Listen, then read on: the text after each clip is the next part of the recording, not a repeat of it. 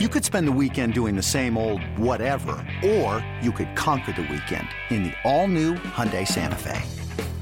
Visit HyundaiUSA.com for more details. Hyundai, there's joy in every journey. This is Inside Purple and Gold. It was always going to be like this, Tom. Like it was never. They were never going to. I know he had 10 sacks last year. I know he looked, like he had rediscovered kind of the dominance that we used to kind of see when he was with the Packers. He also fell off a cliff for the final 8 weeks of the season, dealt with a lot of injuries, and tweeted that he was gone, like in March, like tweeted a goodbye. The Vikings had no leverage. The fact that they got any draft picks is honestly a win.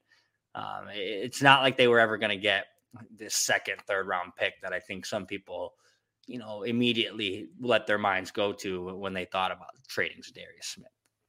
Yeah.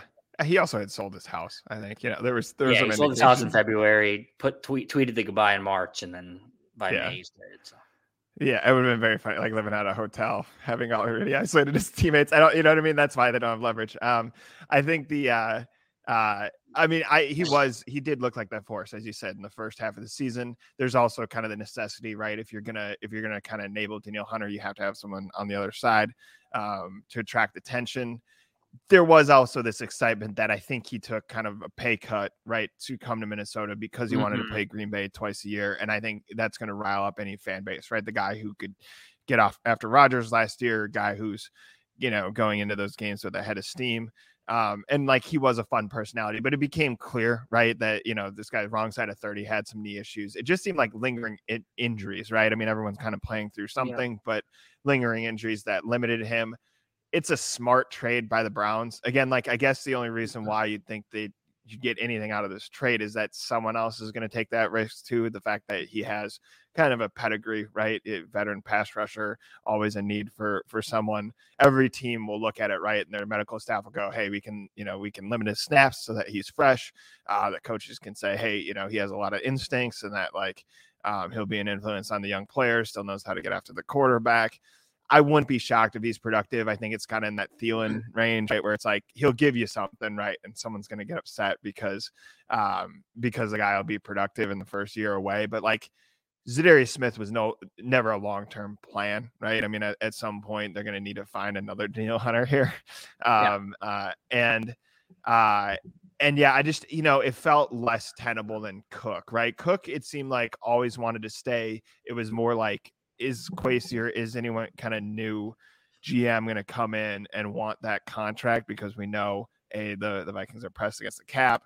They have a lot of like Cousins money rolling into the future. And like most teams won't spend at the running back position. Za'Darius Smith was tougher because that actually was a great contract, right? I mean, this is why he was upset, but that's a premium position that you spend on. It's not quite quarterback, but it's up there. And so it's unfortunate in the sense that I get why people are upset, right? And I think the initial action is correct in a vacuum, but I think you put the context around it well. Like, guy had sold his house. He had already said goodbye. He's not happy with his contract. And honestly, I just don't know how much the Vikings can afford to have a player with injury history not maximize that contract because of where they're at, right? Because of the Davenport move and because of just like they're in cap hell and all this stuff. So,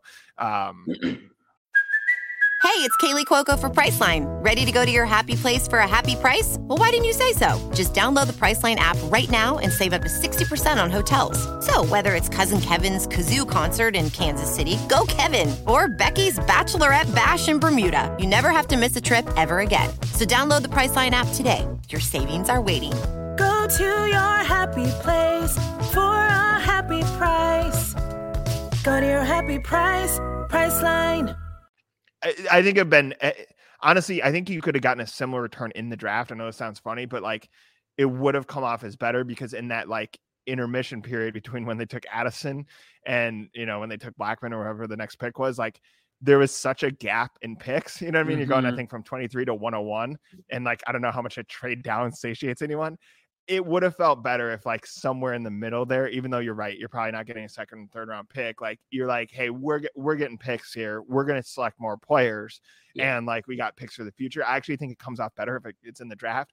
I think the problem is it comes in this dead period on a Friday and people kind of look and go, okay, and I get the response. You're totally right. Like the instant gratification of, oh, we just traded Za'Darius Smith. We get to pick right now, as opposed to we got a 5th round pick in 24 and a 5th round pick in 25. Like I can see why that feels underwhelming, but yes, like you're right that the context matters.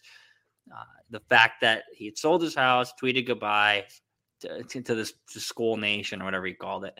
Yeah. And not to mention the Vikings had already signed Marcus Davenport at that point, his presumed replacement. So they were planning for life after Za'Darius. They were never going to restructure his deal because they found value in that contract. There's no reason to restructure that. He's older, he's aging, has an injury history. I understand both sides. I understand Za'Darius saying, I'm 30, I need more money. Like I have a finite amount of time to make money, and I just had a productive season in a vacuum. Like if you really go back and look, he was amazing for 9 weeks and horrible for 8 weeks. Yeah. He was one of the best players in the league as far from a pass rushing perspective, en route to getting 9.5 sacks through for weeks 1 through 10, and then weeks 11 through 18, half a sack total. So I can see why the Vikings are saying, if you want to play on this contract, yeah, well, of course you can. It's a good valued contract. If you want more money, we don't have to release you. That was kind of, I think, their only leverage play. Like, oh, he's under contract. We'll keep him. But I think it was always headed towards a trade. And then obviously now it has happened. I think the money savings and those numbers are like still kind of out in the ether. Like we don't know how much money they've saved. I know the Vikings, the reports out of Cleveland are they took on a little bit of money in the trade itself. So it's not like they just get to dump whatever cap hit he has. I think they're going to retain a little bit of cap hit on their end. But they will save money. They will be able to now fit a guy like Jordan Addison. He still remains unsigned, I think largely because they're pinching pennies still. They'll be able to sign Jordan Addison. I think they'll be able to sign Dwayne McBride, I think is the other draft pick who hasn't signed yet.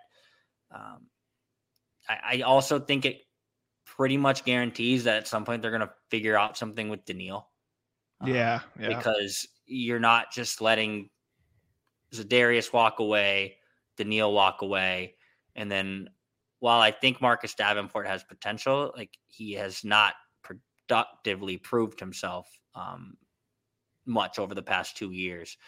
And I think with Flores, you want to put him in a position to succeed right away. And in order to do that, I think you need to lock up Daniil Hunter. They kind of had like opposite seasons of each other when you look at Daniil Hunter and Za'Darius Smith. Yeah. Daniil Hunter started off super slow last year, closed really strongly. Za'Darius Smith started off very strongly, closed very, very quietly. So I think something will get worked out with Daniil at some point here largely because of what's happened with Za'Darius.